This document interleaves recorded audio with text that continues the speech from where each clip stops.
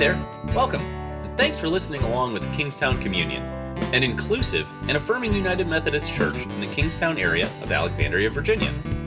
Our community exists to gather people, just like you here now, into communion with Christ and extend God's table into the world through courageous conversation, creative community, and collaborating for the common good.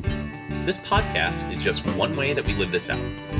For more information about our church or to give to our ministry, visit kingstowncommunion.net. And if you live nearby, we hope you'll join us for worship on Sundays at Hayfield Secondary School.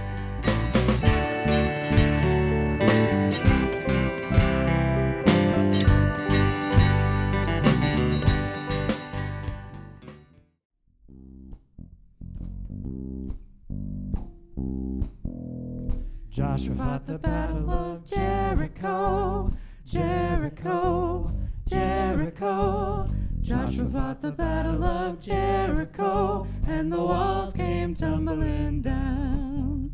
You may talk about your man of Gideon, you may talk about your man of Saul, but there's none like good old Joshua and the Battle of Jericho. So Joshua, son of Nun, summoned the priests and said to them, "Take up the ark of the covenant and have 7 priests carry 7 trumpets of ram's horns in front of the ark of the Lord." To the people he said, "Go forward and march around the city. Have the armed men pass on before the ark of the Lord." As Joshua had commanded the people, the 7 priests carrying the 7 trumpets of ram's horns before the Lord went forward, blowing the trumpets, with the ark of the covenant of the Lord following them. And the armed men went before the priests who blew the trumpets. The rear guard came after the ark while the trumpets blew continually. To the people Joshua gave this command: "You shall not shout or let your voice be heard, nor shall you utter a word until the day I tell you to shout. Then you shall shout." So the ark of the Lord went round the city, circling it once, and they came into the camp and spent the night in the camp. Then Joshua rose early in the morning, and the priests took up the ark of the Lord. The 7 priests carrying the 7 trumpets of ram's horns before the ark of the Lord passed on, blowing the trumpets continually. The armed men went before them, and the rear guard came after the ark of the Lord, while the trumpets blew continually. On the 2nd day, they marched around the city once and then returned to the camp. They did this for 6 days. On the 7th day, they rose early at dawn and marched around the city in the same manner 7 times. It was only on that day that they marched around the city 7 times. And on the 7th time, when the priest had blown the trumpets, Joshua said to the people, "Shout, for the Lord has given you the city. The city and all that is in it shall be devoted to the Lord for destruction. Only Rahab the prostitute and all who are with her in her house shall live, because she hid the messengers we sent.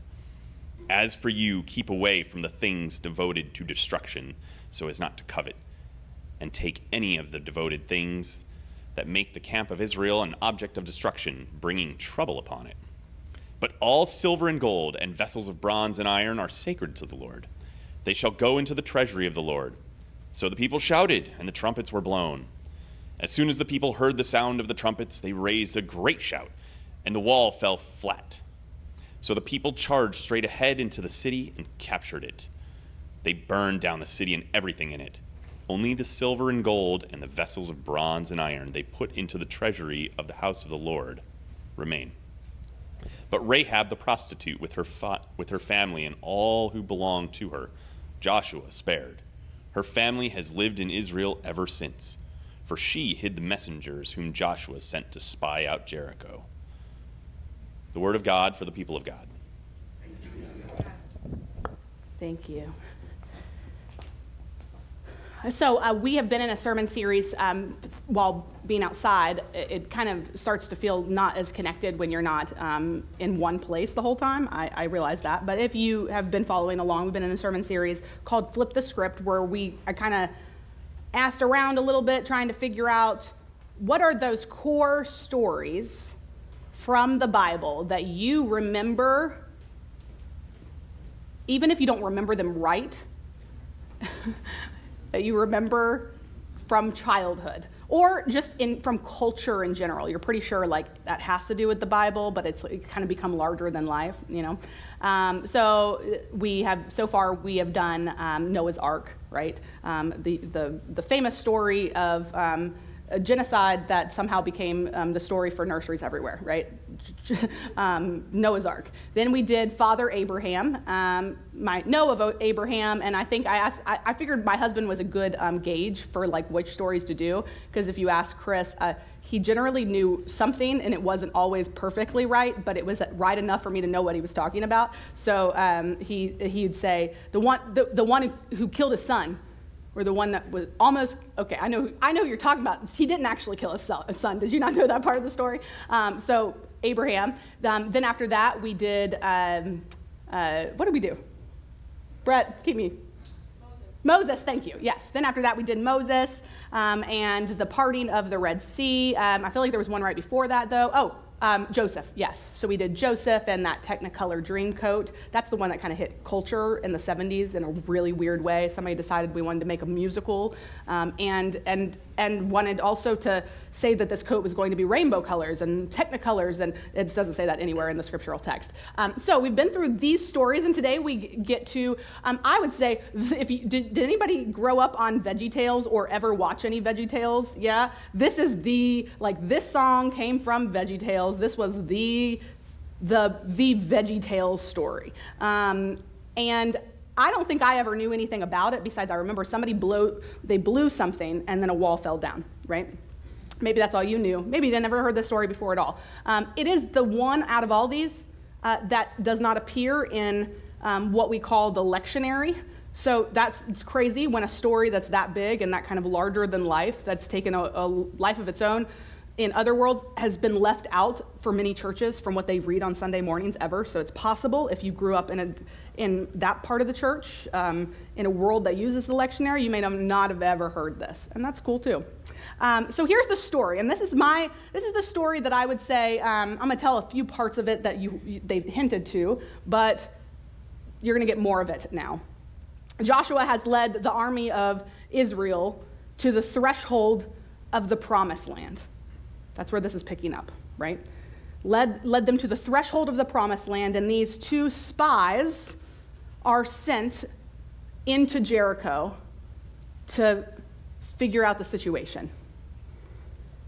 And as soldiers often do, as people often do, they end up at Rahab the prostitute's place. Pretty sure that's not where they were sent to begin with, but they end up there in this particular area of town.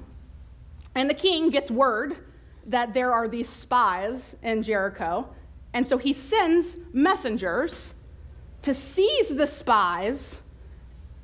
And as they move through the town, going door to door to find these spies that the king has heard about, they go to Rahab's house, as they go to every house.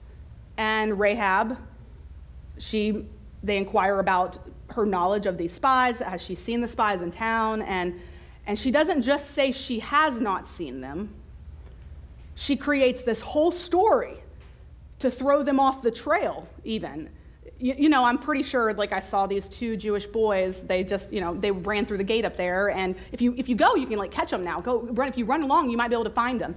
And so the king's men rush off to go find these spies that are not in that direction, while Madam Rahab secretly hides the Israelites, these spies, on her roof. And upon returning to check on the spies, she tells them something that they were probably quite amazed by.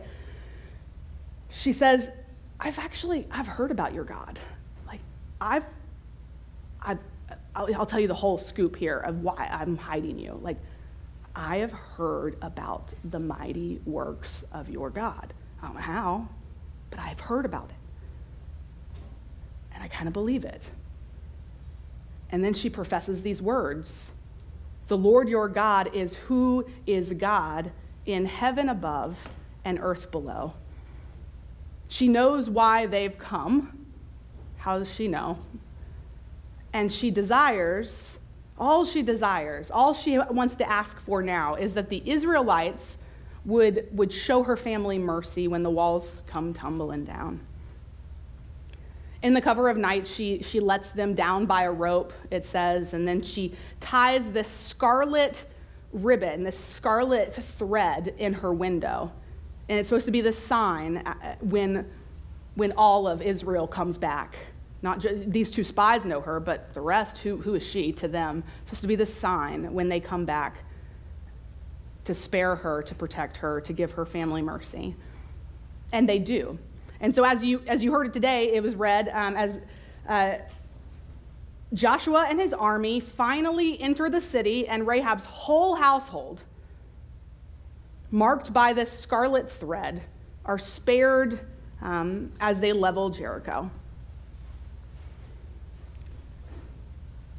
It's an epic story, and only one person is spared. A person that had a unique role in this story, but she's also Rahab. She's Rahab the prostitute, the woman who put the red thread on her window in the red light district of town. She's also a liar, as this text shows, seemed to be pretty good at it, a pretty good liar at that. She's one of those seedy sort of characters in the Bible, and Scripture says she's a saint.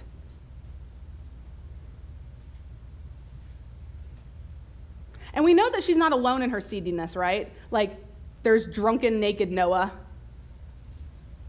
and there's Abraham with his super dysfunctional family, and there's like manipulative, conniving Sarah, and there's murderer Moses, jealous Moses, what's worse, lustful murderer David. There's bigoted Paul. We've got quite a lot of those seedy folks throughout the Bible. It seems that people like these can be saints. And if people like these can be saints, then it seems like just anyone can be a saint, right? Setting aside the battle and the horns and the walls tumbling down, this story seems to tell us something about who can be a saint. Israel is called a nation of saints, a holy people, chosen to be a people for God's use out of all the peoples of the whole world. Out of all the peoples, why choose Israel? Out of all the people in Jericho, why choose Rahab? Perhaps God chooses Israel because Israel was more religious than other nations, more pious. Perhaps that's why you chose your saints today. But Scripture makes it clear that that's not why Israel was chosen. It actually gives it just a really simple reason. It's explained in Deuteronomy, totally different area, but we're going to look at it. It was not because you were more in number, Israel. I need to get a little further away from these candles. It was not because you were more in number, Israel, than any other people. Insert whatever other thing we think makes somebody great. It was not because you were more righteous, Israel, than any other people. It was not because you had the largest army, Israel, out of every other people. Whatever you think that is. It's not because you had the largest family. No, the Lord set God's love upon you and chose you, even though you were the fewest of peoples, not super righteous either, because the Lord loves you. Tell me something like, what do we know about God? Like, what's the general thing we say about like God and people and all people? That God loves them, right? It's this weird way we get to who a saint is. And maybe we've heard it differently. I mean, maybe you grew up in a tradition where saints were particular people, like a particular set of, they had to have done something extraordinary.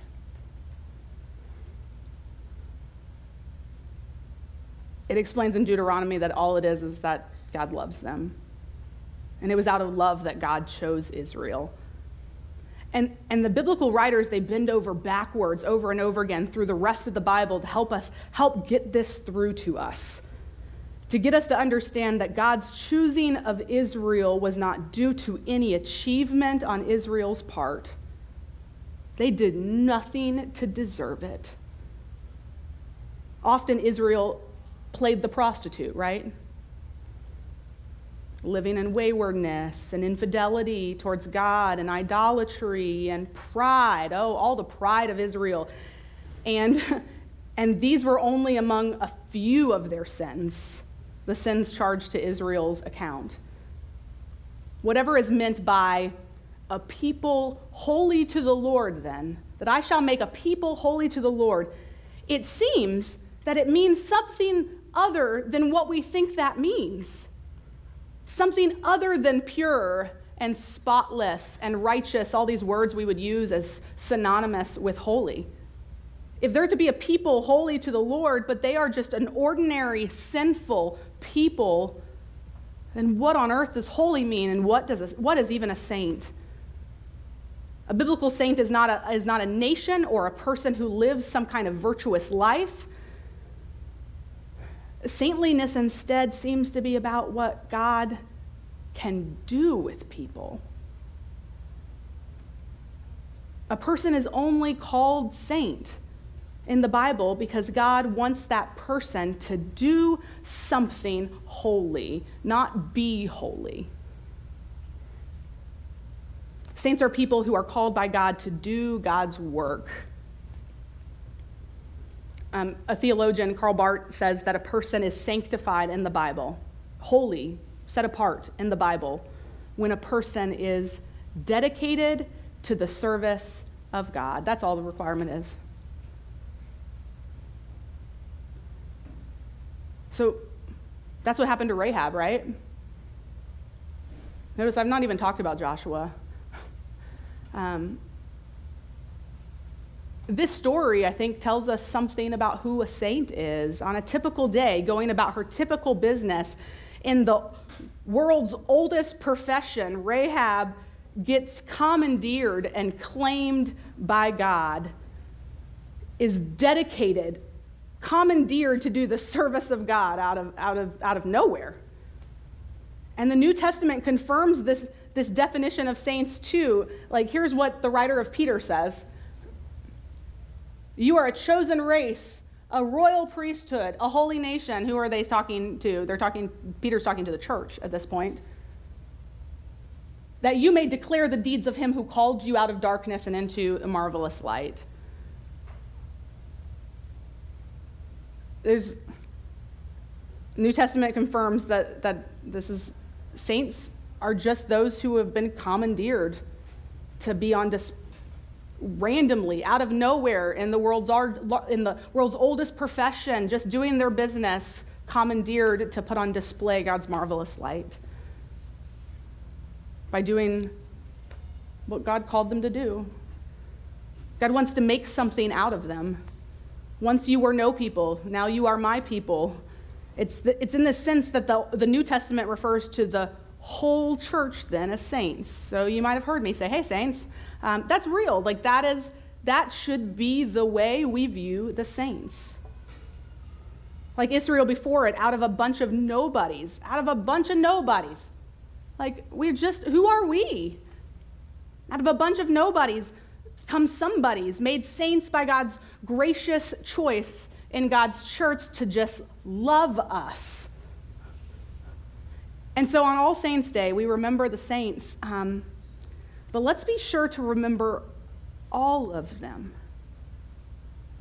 And I say all of them, meaning not just all of the saints, all the various people and where they come from, but all of them as a person. Rahab the prostitute in her prostitutioniness.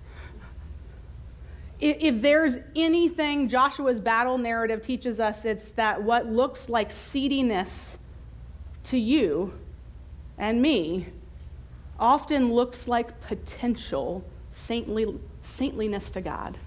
It looks like incredible potential to God. Maybe God passes over the nice, pure people, the ones we regard as so saintly, because nice and pure and sweet people sometimes just can't get the job done. Especially when the jobs which need doing are as tough as the ones that God seems to always be taking on. And so although Rahab lacked a bit of in the area of acceptable conventional morals, she was a survivor. She wasn't just born yesterday. She had been in business long enough to know to take care of her own, and therefore proved quite helpful in looking after God's own. And so who do you think about? Just pause. Who do you think about when you think about your saints or the word saints? Who comes to mind for you? And it's very possible that you think of the absolute just sweetest, most lovely human being.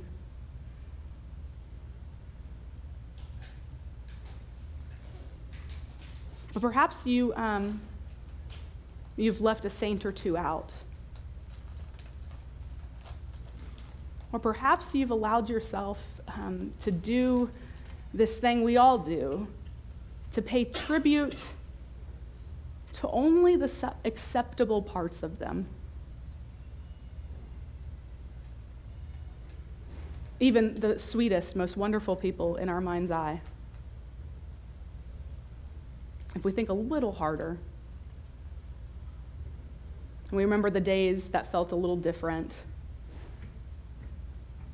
the moments that we care not take with us in their death,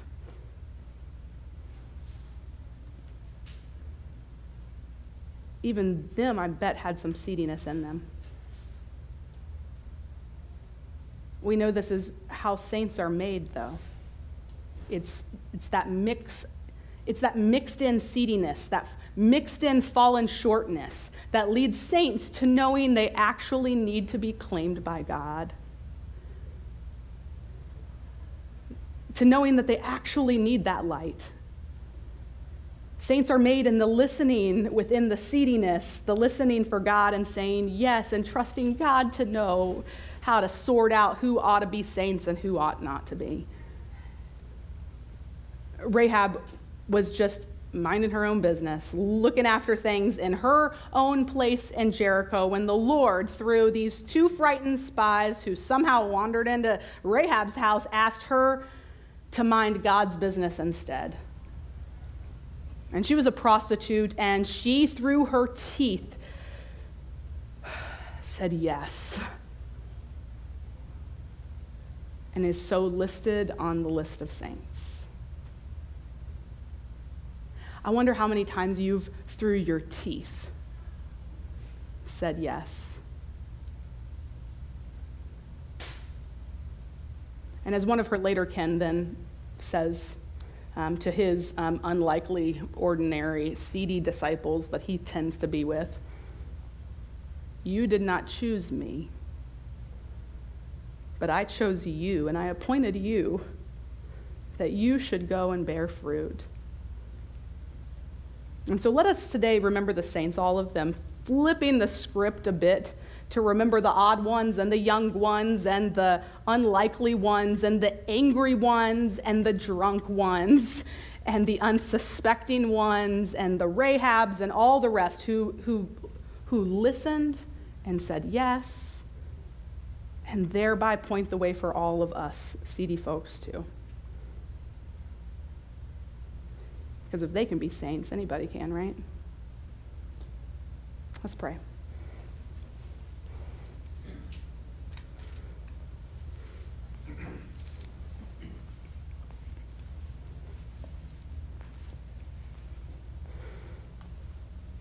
God, we remember all the saints with you today.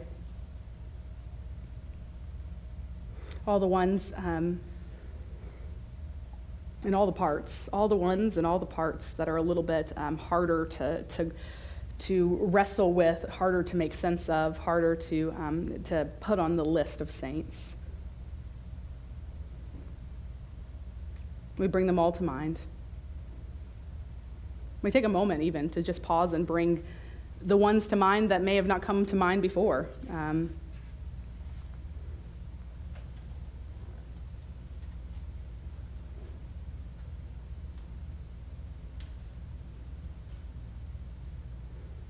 We remember them today.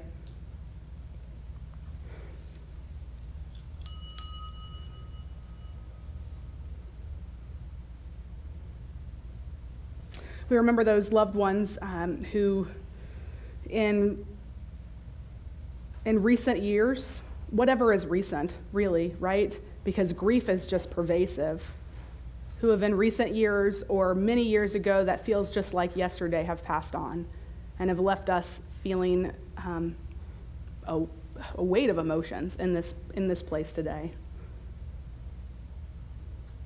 We remember Mrs. Beneva Lee.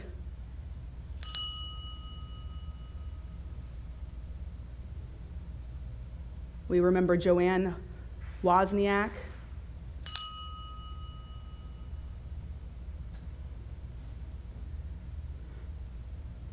We remember Linda Sammons.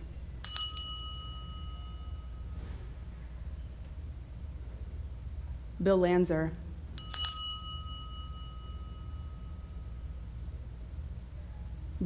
Millie Saw.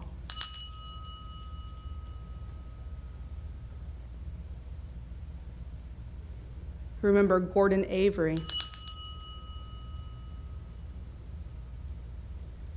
Virginia Burgeon.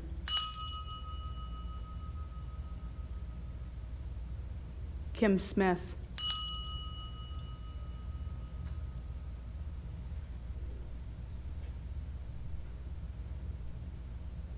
Remember Oksana Pryor. Peter Anson.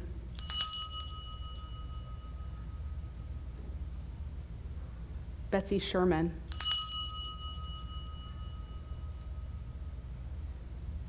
We remember Adam. We remember Bob Bovey.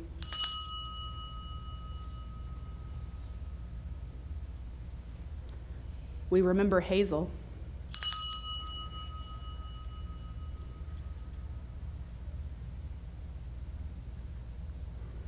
Guys, we also remember those people who have paved the way of faith for us, the people who said yes through their teeth or said yes willingly.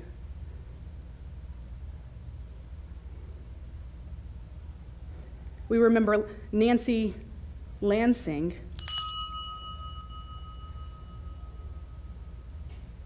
Rebecca Harrison.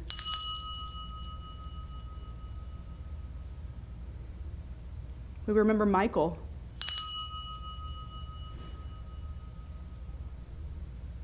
We remember George Bensky, Ruth Bensky,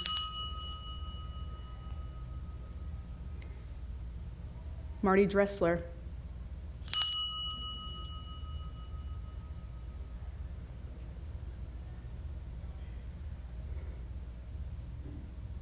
we remember Louise Sammons, Mary Porter, Linda Beecham, and Bob Beecham. We remember Anton Vanterpool Sr.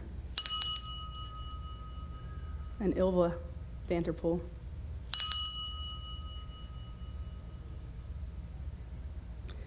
We remember Pete and Dorothy Ferreira, Joe and Grace Saffioti,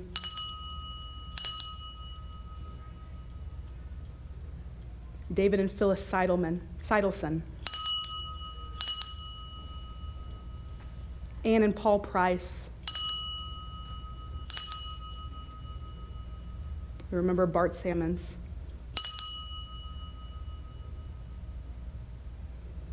And Autumn Grace Hughes.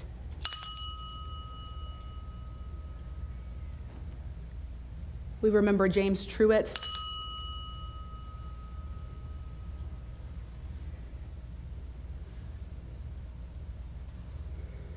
And God, we also hold before you now all those other names that have been lifted up. Maybe not here on this, in this particular way, but maybe they've been lifted up today. Comments on Facebook, on Instagram, people speaking them aloud, typing them in the feed this morning, right now, for this service. We remember them all, and we ring a bell for all of them collectively now.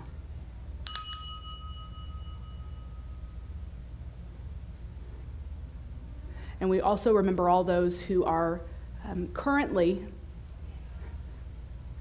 going through themselves or with a loved one that weight, that suspension between life and death that happens in illness with impending death. That space where death just seems to be on your mind every day. We lift them up too.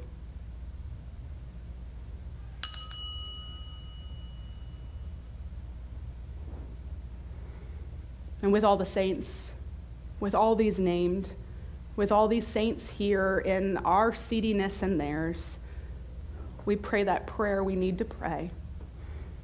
Our Father who art in heaven, hallowed be thy name.